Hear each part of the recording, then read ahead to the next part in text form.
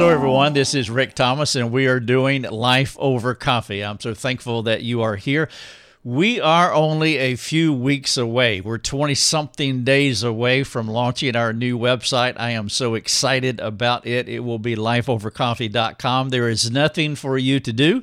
There's nothing really for you to know. If you type in rickthomas.net in the future, it will go right to lifeovercoffee.com. So both of those URLs will land in the same place or at the same place. But I am super grateful that this is finally happening. This has been part of our legacy planning for the last several years. When I started this ministry in 2008, some 14 years ago, I had been praying for my replacement. I'd also been praying that God would bring a team and that this ministry would also be generationally. And so now I get to pull my name off the website. We are a team. God has been bringing replacements all along, people that have been taking some of my work away from me so that I can focus on my main thing, which is leadership development and content creation. And so we have a 10-member team now. So thankful, and we are continuing to grow by God's mercy and grace. We're taking the practical message of Christ globally, and I trust that He will continue to bless this ministry long after I am gone. The reason that we are calling it Life Over Coffee is because that really best communicates who we are. And who we are is that we believe that anyone can do life over coffee, that one person can help another person over coffee. I was talking to my friend Bob this morning at the church meeting, and he said, I don't like coffee. And I said, that's great. You can do life over tea. You can do life over water. You can choose your beverage. But two people getting together and helping one another, spurring one another on to love and good deeds. Well, our ministry, Life Over Coffee, is a come alongside ministry. We want to stir up conversation, and we want to provide resources to help people to be able to serve one another in the body of Christ. And so part of our metamorphosis over the past decade and a half is where we are at this point. And within just a few short weeks now, we will officially be Life Over Coffee, and I'm very excited about that. I received a note just this week from Justina. She wrote in and she said, I've recently discovered your website, and my goodness, this is a quote, by the way, I have recently discovered your website, and my goodness, I am hooked. Answers so many questions. The most practical Christian counseling resource I have encountered. That's from Justina. What took you so long to get here, Justina? And I'm glad that you are hooked. We are a good addiction, and I hope that you hang around for a long time. For those of you who haven't come over to the dark side yet, I trust that you will. Our resources are free, and so you can read, you can watch, you can listen.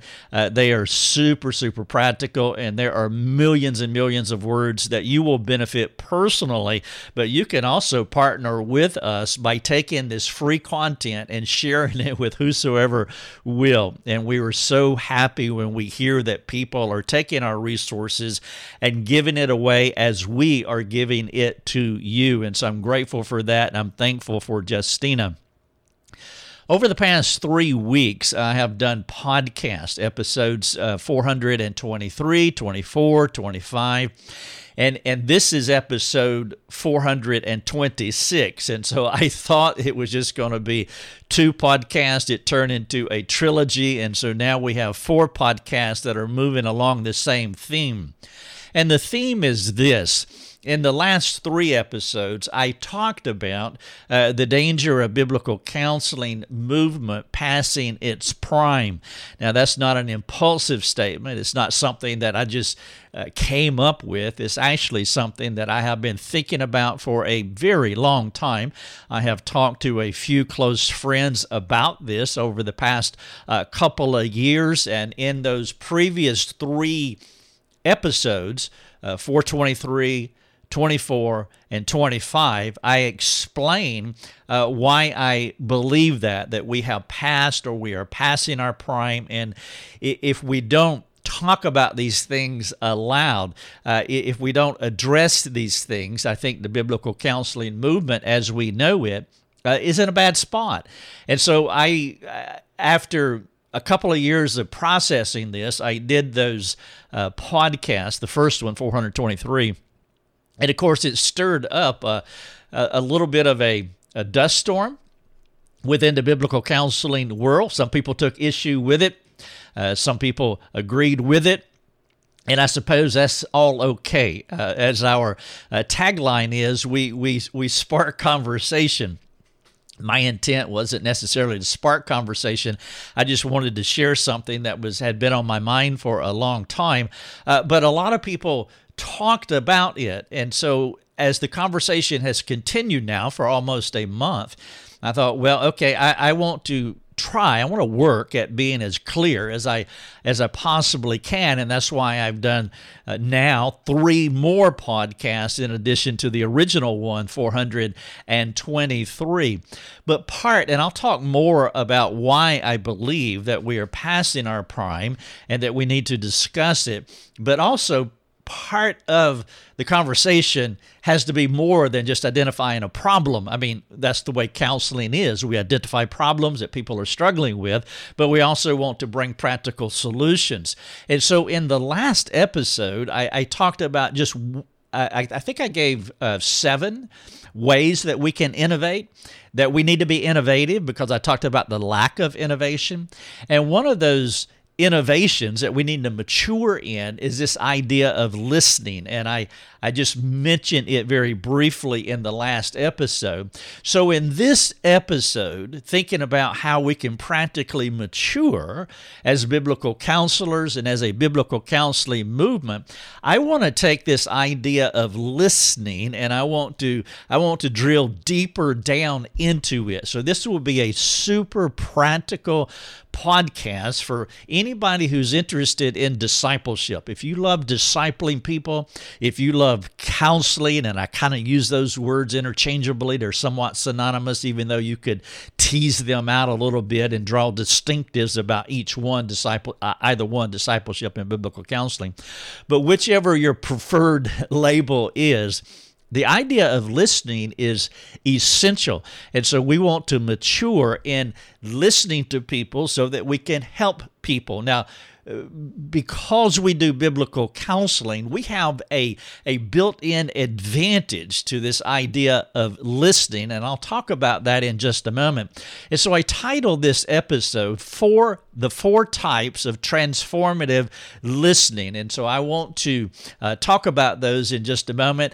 This is episode 426, and if you want to, you can go to the show notes, and there's a lot of links. Also, the previous 3 episodes, 23, 24, and 25, are also there. So thank you so much again for joining me, and let's do a little bit of Life Over Coffee. Okay, so the title of this one is, again, this is episode 426, The 4 Types of Transformative Listening. And what I want to do in this episode is drill down into those 4 types. And again, this will benefit any believer. I mean, you could say, well, I am not a biblical counselor. Well, you are a Christian, assuming that you are. And if you are a Christian, the call is on us to go out and make disciples, and a key aspect to disciple making is listening to people so that we can help them, so that we can be used by God. We can cooperate with the Lord in whatever He is doing in an individual's life. And so listening is a huge aspect. Now, this is one of the things that we talk about in our mastermind program. We have an all-online school where people can come and do the work of training to be equipped in biblical counseling. And if this is something that you are interested in, I would encourage you to come to our website and check it out. You can start the mastermind program today. By the way, Malik just came into our program a couple of days ago. He lives in the Memphis, Tennessee area. And I'm so grateful that he is here and he has started the program. And so he is on the journey. And so you can do as he did and start the Mastermind program. And it is highly supervised because we want to, again, we as supervisors want to cooperate with what we believe God is doing in the person's life. And we want to be a means of grace in the student's life. And so it's not just academic work. It is hands-on work. It is intrusive. And that is the meaning, by the way, in Hebrews 10:25, to stir up one another to loving good deeds. Stirring up it has an intrusive aspect to it, and so we want to be appropriately, lovingly, biblically intrusive in our students' lives to help them to mature in the area of biblical counseling. And we're very glad that Malik has come on board, and you can do that too. But one of the things that we talk about is this idea of listening. You can't get around it. So I trust that as I move through this podcast, you will take the time to examine yourself and to see what areas that you need to shore up as far as your listening skills. And as I mentioned, these 4 different types of listening, all of them are essential. We must be doing all 4 of them. Perhaps you can identify your strengths and weaknesses and praise God for the strengths and ask Him to help you in areas where they may be weaknesses. And so all of this comes under the context of that if we're not careful, the biblical counseling movement can pass its prime. And so I've had a good bit of conversation about this over the past several weeks. Just 3 days ago, I spent 90 minutes on the phone talking to an individual who took issue with what I was saying, and it was very civil. It was a cordial conversation. It was edifying, and we talked, and we had so much that we agreed on, and so I'm grateful for the conversation. But needless to say, I recognized as I was talking to this biblical counselor that I needed to be clearer, and I want to continue to work on clarity as I try to explain my position. And so I want to give you a little bit of background before I get into the 4 types of listening, and I trust that this will continue to add clarity in my point here, that if we're not careful, we will be passing our prime. And one of the reasons is that, all organizations pass their prime. We would be naive at best, arrogant at worst, to think that we can't. And so even when I look at our own organization, I recognize that in 10, 20, 30, maybe 50 years, it can devolve into something that has moved away from the original intent of what the mission was when it started in 2008. And all organizations, secular or Christian, are like this. And there's that possibility, there's a liability, and we always want to be innovating in a biblical and appropriate way, not change just for change's sake, not change to keep up with the culture, but change to become better in what we're doing in spreading the fame of God in the lives of individuals around the world. And so we would be naive to think that it's not possible with biblical counseling. We would be arrogant at worst to think it could never happen to us because every organization has this temptation, again, whether it's secular or sacred. There used to be a Blockbuster Video, for those of you who remember that business. I just read in the last couple of days that Bed Bath & Beyond is shutting down hundreds of its stores. And so this is something that happens if we don't continue to stay abreast and apprised of what's going on within our organization so that we can identify those blind spots and then take it, shore up these areas that are potentially weak. But I want to give you a couple of illustrations of why I believe that there is a possibility that biblical counseling can pass its prime. And one of those is, and I used the figure of speech in the first podcast. I said that there is a glut in the marketplace. We have diluted the marketplace with so many so-called biblical counselors when a lot of them aren't good at their craft. And when you dilute the marketplace with certified biblical counselors, and again, certification and qualification is conflated in so many minds. Now, we can say in our training, we can put a footnote on our website that certification does not make you qualified.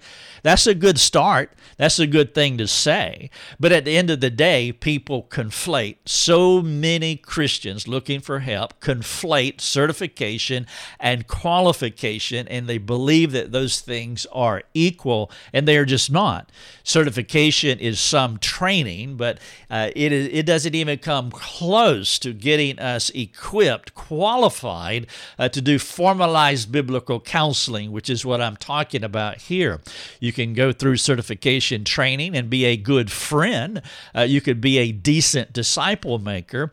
But if you are going to be a formalized biblical counselor where you are helping people with their problems and working with them over a period of weeks and months, certification doesn't touch the hem of the garment of what you need in order to be that high-end formalized biblical counselor, because it takes a solid decade of training and practice, mentoring, and ongoing growth to become proficient at not just biblical counseling, but that would hold true for any worthy discipline. And the analogy that I use often is a Major League Baseball.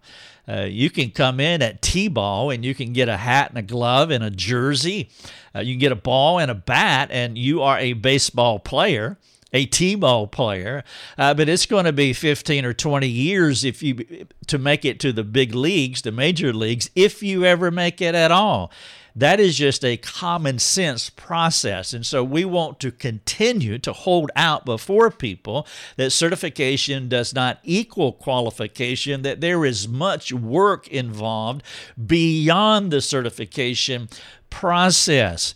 But the problem that we have in biblical counseling is akin to the same problem that we see in our culture. And I want to give you two illustrations of that.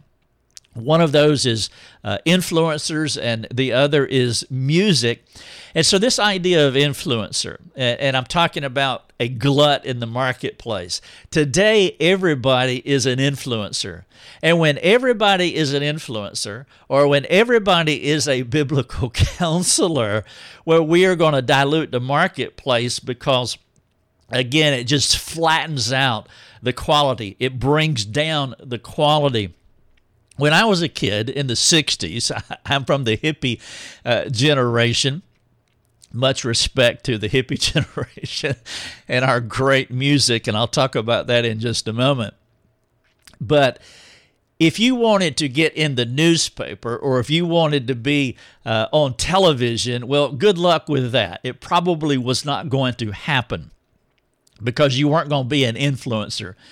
Nobody was an influencer. We didn't know any influencers. There were just a few people who were able to get published in a newspaper. Very few people. I mean, nobody knew anybody that wrote a book, back in the 60s. It was just a rare breed of people that wrote books, people that published in the newspaper, or people that were on television. Meaning that the influencers was a small number of people who, for the most part, were qualified to write quality books, to be on television. They've gone through college, they've gone through the training, they came up through the ranks, and now they're sitting at a desk and doing the TV news. They are an influencer. Today, you can be an influencer with millions of followers and be under 13 years of age. Now, 13 years of age is the typical line of when you can have a social media platform, but we know good and well that people are influencers and they're under 13 and they lie about their age. Everybody is an influencer. I heard a stat that I can't recall now about how many minutes of video that people are uploading to YouTube, and it was just some astronomical number. There's so many videos uploaded to YouTube every minute. It's a mind-blowing number. The only thing that would come close to it would be the national debt. It's hard to comprehend.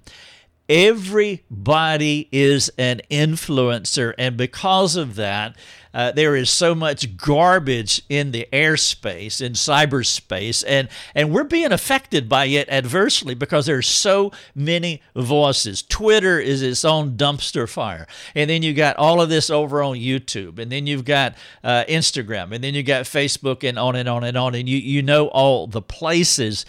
But because of this glut in the marketplace, it dilutes the quality.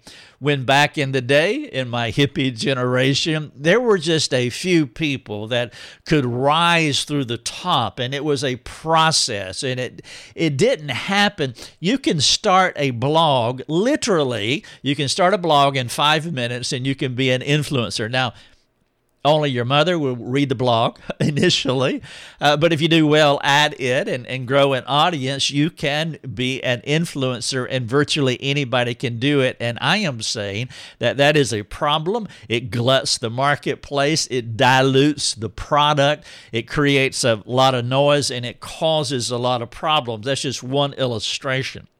Another one is music. Back in my hippie generation, again, to use that as an illustration, there used to be a day when if you were going to get produced as a musician, it was very difficult to do. It was only the rare breed of individual that could rise up through the ranks and get an album cut. For example, if you go to the Sun Studio in Memphis, Tennessee, it's kind of on a side street in kind of a desolate area. It's not a thriving area, and it's just a little building that you would pass and not even know it was there. But that was the place where Elvis Presley, Johnny Cash, and so many other people cut albums.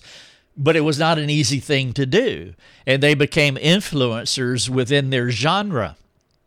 Today, anybody can cut an album. Anybody can make music. Not necessarily cut an album, but anybody can make music. You got TikTok and so many other platforms, and because of that, the quality of music is just awful. I mean, there are some that are just outstanding musicians today, of course, but there is such a glut because anybody can do it. And so whether you're an influencer or whether you are a musician, because of the nature of the way things work today, it's just a mess. And the quality of our music and the quality of the opinion pieces that come out, it really is a sad state of things. Well, biblical counseling is not impervious to that. Biblical counseling is not immune to that, and this is something that we do have to address. It is something that I talk about often, because if we're not careful, if we don't tighten up our practices, if we don't have these types of conversations, if we continue to sell certificates and then conflate certification with qualification, we're going to be like the average influencer today. We're going to be like the average musician who is not a musician as far as how you define the word musician, because anybody can do it, and everybody has risen to the level of, honestly, it's risen to such a level where everybody's there. It's a level of mediocrity, and this is something that biblical counseling has to do. Now, has to address. Now, what I have been talking about is that because of just what I've been saying, that there is a lack of innovation in biblical counseling. And so in one of the podcasts that I did, I said what we need to do, we need to distinguish between the word deep and wide. Those are the two competing ideas. And for the biblical counselor, we need to go deep and not wide, because the width of biblical counseling is predetermined before the foundation of the world. The width of biblical counseling is God's Word. That is the boundary. And as Gandalf said, you shall not pass pass. We cannot cross past those lines into the world of integrationism or secular psychologies. And so it's not about going wide. If you go wide, then you are going to bring harm to the biblical counseling community. And so I don't want to be the word police, and I'm not integration hunting, as one gentleman said on Twitter, talking about how some people are. I wasn't talking directly to me. We're not the word police and that type of thing. But nevertheless, we don't throw the baby out with the bathwater. We do have integrationists, and they're integrationists within our ranks. When I did that first podcast, episode 423, people started addressing it on Twitter. And one of the people that was in that conversation, I don't know him, his name is Josiah, and he said this, and I have his tweet here, I have it up, and I shared this with the biblical counselor a few days ago when we had that 90-minute conversation, and I read it to him, and this is what it says. He says, Josiah said, probably an outsider here, but I'm with Kristen and Nate and others on this thread, pushing for broader biblical counseling boundary, including integration and more academic engagement with current psych thought, end quote. That's what he said. Here's the tweet. And so when the biblical counselor that I was talking to a few days ago took issue with me calling him a biblical counselor, because I'm not, if you're in that thread, this is what I told him. You're in this thread with, like, say, Josiah, and there's other people who are integrationists that were in that thread, and you're in that thread and having this conversation. Well, you're guilty by association, and if you're arguing with me, saying I'm not an integrationist, then this is really simple. All you have to do is give a full-throated response saying, no, Josiah, we do not believe in a broader BC boundary, including integration and more academic engagement with current psych thought.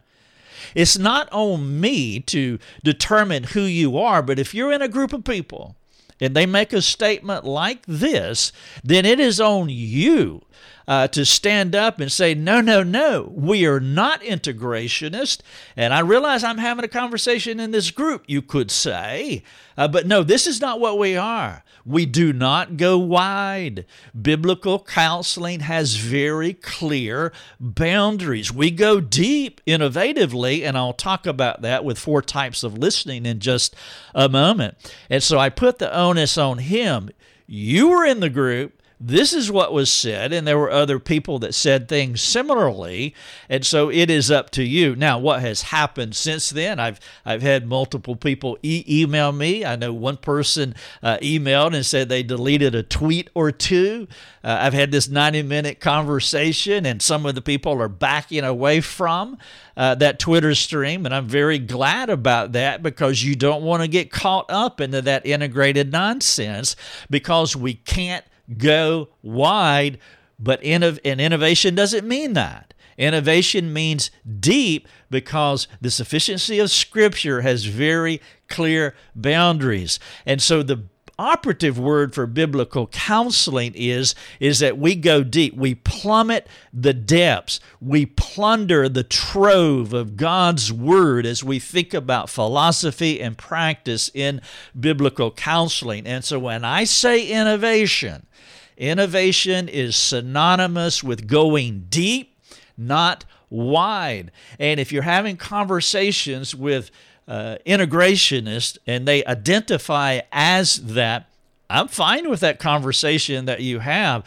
but you better clearly identify yourself and say, no, I will talk to you, but I am not that, because the Bible is sufficient. And when I mean innovation, I mean going deep.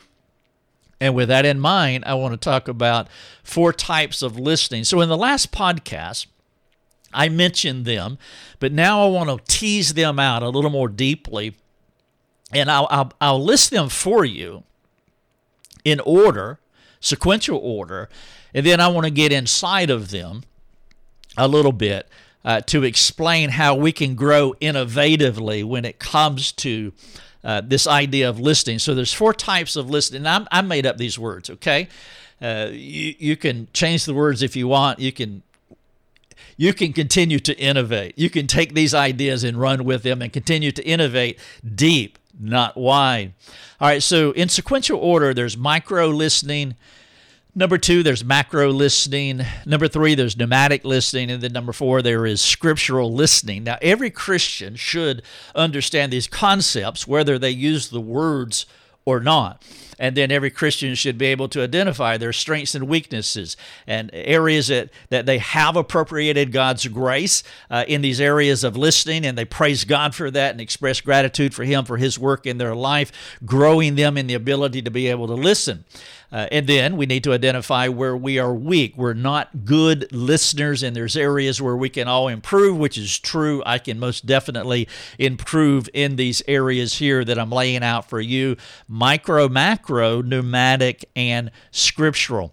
All right, so micro listening, in the last podcast, I talked about it as looking through a tube. It's like looking through a tube and listening to an individual, meaning there's no peripheral vision. You don't want peripheral vision. You want to focus on them.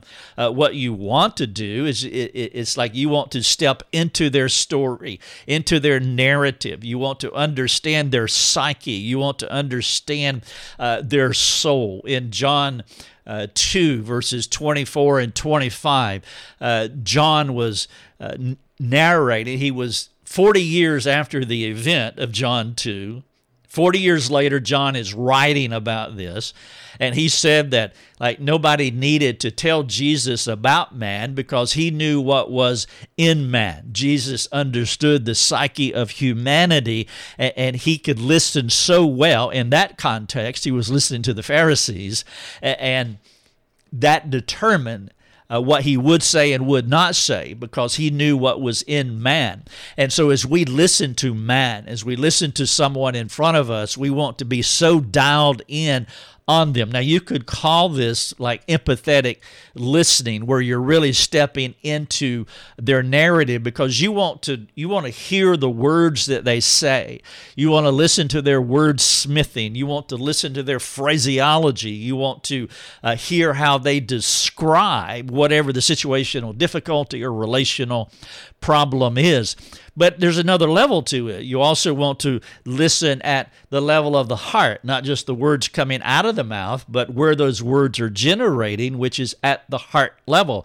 And so you're listening at that level too, and you will hear shaping influences. You will hear family of origin. You will hear personal struggles that they have. And so you're really hearing them, understanding them as close, the proximity as you possibly can, and you just dialed in on who they are. Sometimes when I am listening to someone, I listen with my iPad, for example.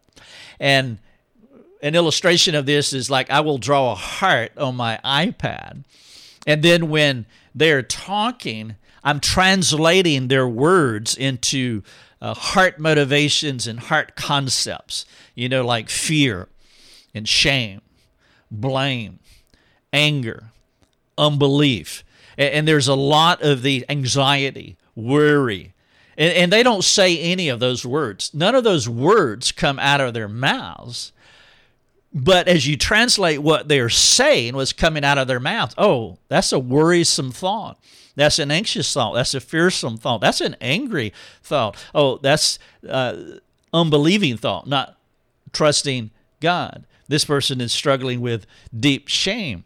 And then you ask more questions, and then you realize that, they struggle with authoritarianism because they were abused by their father, or they were abused by a religious system, or that's legalism because they were in a religious system and they're trying to please God and please others, and now it's connected to fear of man. And so that's that 2-level listening. They're just describing their story. They're just talking. But as you ask questions, those questions have a direction to them because you're trying to get them to reveal, even though they're not aware of this, to reveal these heart motivations and some of the complexity that's going on in their heart. That is micro listening. And each question you ask and each answer that they give you, you're just putting a brush stroke on the canvas. And then after an hour or two, typically I counsel 2 hours, and after a couple of hours, it's like now you're looking at this canvas, and this canvas looks like that person that you have been talking to, engaging, interacting with, asking questions, and listening to through a tube, because you just want to know their story. However, you got to do more than that, because if you just do empathetic listening, you could easily take up an offense. You could become as angry as they are at whoever did what to them. That's the danger of empathetic listening, that you would be like a lifeguard trying to rescue someone, but instead of standing out on the dock or the deck or the boat, you jump in the water with them, and now you drown because you're only listening to their story, and so you need peripheral vision. And that's macro listening, to where you open up the aperture. And you see, counseling is a leadership opportunity. Leaders know more than followers. And so leaders can see beyond the scope of what's being presented. Every parent knows this intuitively. When the 5-year-old says, "I want candy," and the 5-year-old, one, cannot say the word cavity, could not spell the word cavity, could not define the word cavity. But if you only listen like through a tube and micro listening, and they say, "I want some candy because I desire it, and everybody else has some, and the ice cream truck just came through the cul-de-sac, and the neighbor kids got some, and so why can't I have some?" And so you give them some to their detriment. But because you know more than that child, you know this might not be good for you. It's 7 o'clock in the evening. Why did that ice cream truck come through the cul-de-sac at 7 p.m.? I give you ice cream, and now you're bouncing off the walls at 10, and I can't get you to bed. And then you get up late or get up for school tomorrow, and you're sleeping during school, and you're groggy or grumpy.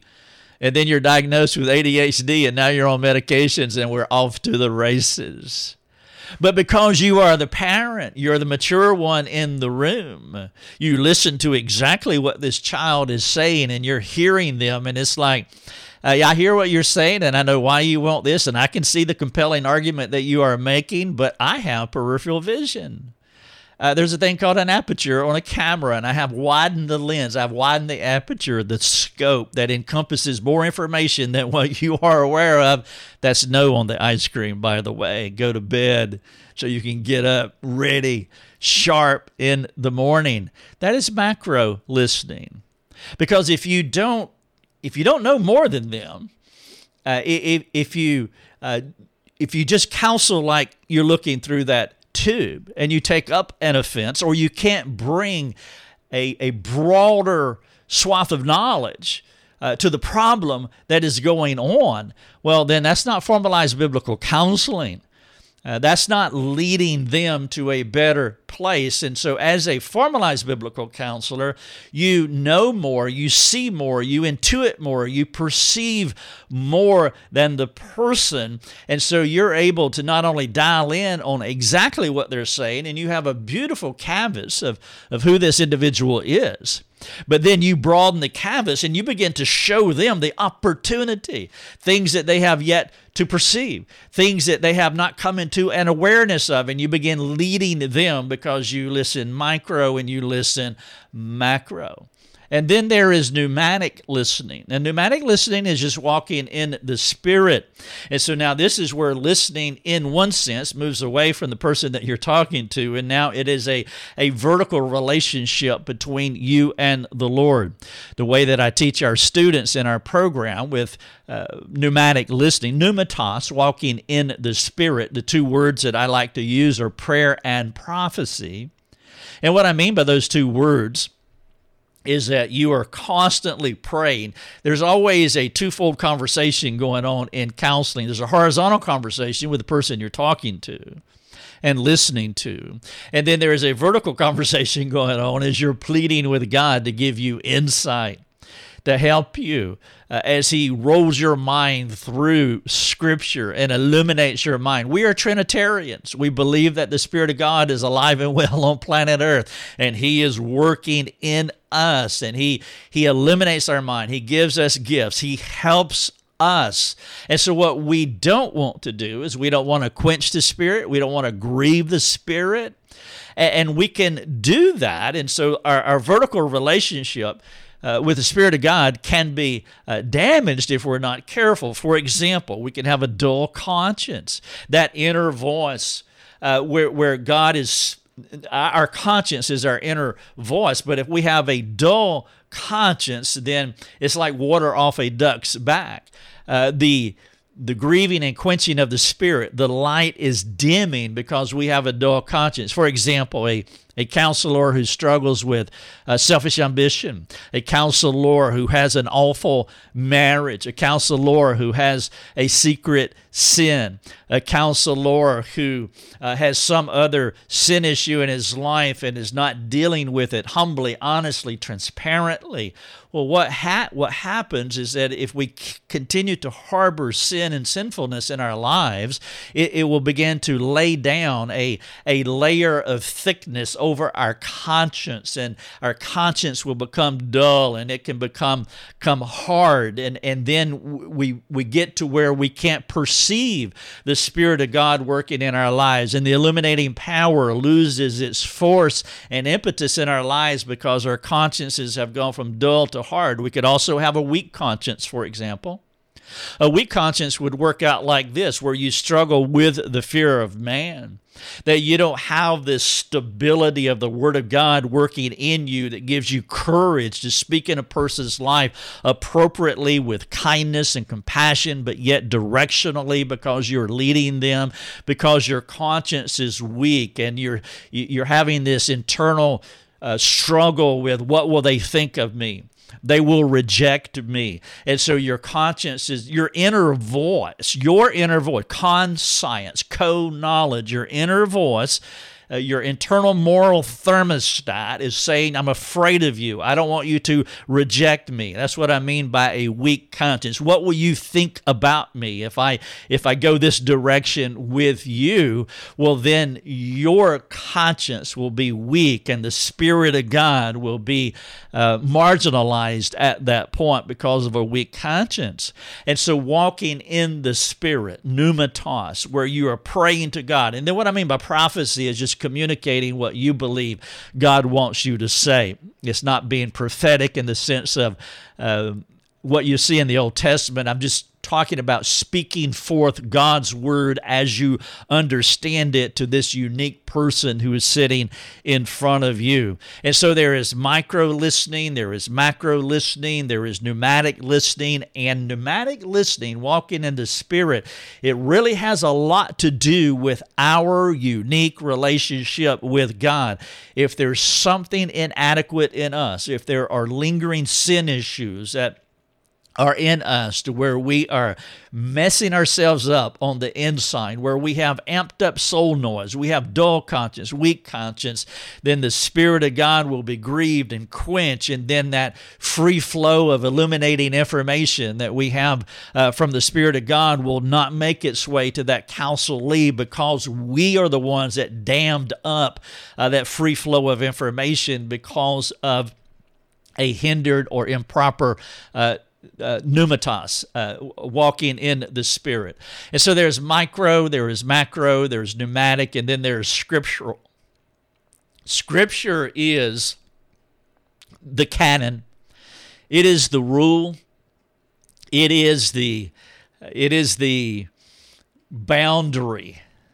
It is the inerrant, plenary, full, complete, sufficient Word of God. It is the cauldron, the bucket that where we get all of our truth.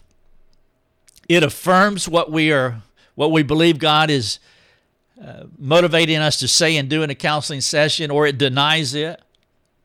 But if we go outside the boundary of Scripture, now we're just all convoluted, as Josiah wants to do, a broader BC boundary, including integration. No. That's an oxymoron. Biblical counseling, Bible, and so Scripture is the fail-safe. This is the ultimate type of listening, the filter, the presupposition, the worldview that makes micro, macro, and pneumatos as pure and defined as it can be. The filter is God's Word, which means we have to have a deep, rich understanding of theology. We have to understand God's Word, and we must also have a deep, rich biblical practice. So orthodoxy and orthopraxy, both of those things give us this clearly defined, as I said earlier, where we're plundering the trove of God's richness as we are plummeting to the depths of God's Word, deep, not wide, in God's Word. And so those are 4 types of listening. Now I want to wrap up quickly. I have some questions here. Again, you can go to episode 426. If you are a part of our supporting community where you financially underwrite our ministry, I want you to get on our forums and we can talk about this. This is a membership perk for you, because I don't have the time or the bandwidth to be able to have conversations with all of these other people in the biblical counseling movement, and so I don't talk on social media hardly at all, and I rarely have conversations outside of our community because it's just a time issue for me, a time management issue. And so to honor you, our supporters, if you want to have this conversation, then you know where to go. Get on our private community, and I'll be glad to talk about this. But here's some questions for all of us. One, what do I mean by deep and wide regarding innovation? And I trust that you would be able to define deep and wide. And then the follow-up is, why is going wide outside of Scripture dangerous? Number 2, what is one way you can deepen your understanding and practice of God's Word, practically speaking? What is one way you can grow in orthodoxy and orthopraxy when it comes to God's Word? Number 3, which type of listening is a strength of yours, and why did you answer that way? And then number 4, which type do you need to mature more? Why did you answer that way? And then finally, number 5, are you a student of God's Word? Now, perhaps you can add this. How would you rate your theological training, your knowledge, your orthodoxy, and scriptural wisdom, your understanding, your orthopraxy, and then your comfortableness in knowing where things are in God's Word? That's just a very utilitarian type question there. So there's 3 questions there: your orthodoxy, your orthopraxy, how would you rate yourself, and then this utilitarian question, your comfortableness in rolling through that Rolodex of God's Word. As the Spirit of God is illuminating your mind, how would you rate yourself in those areas? My name is Rick Thomas. We're doing Life Over Coffee. This is episode 426, the 4 types of transformative listening. Thank you so much for listening. You have been listening to Life Over Coffee with Rick Thomas.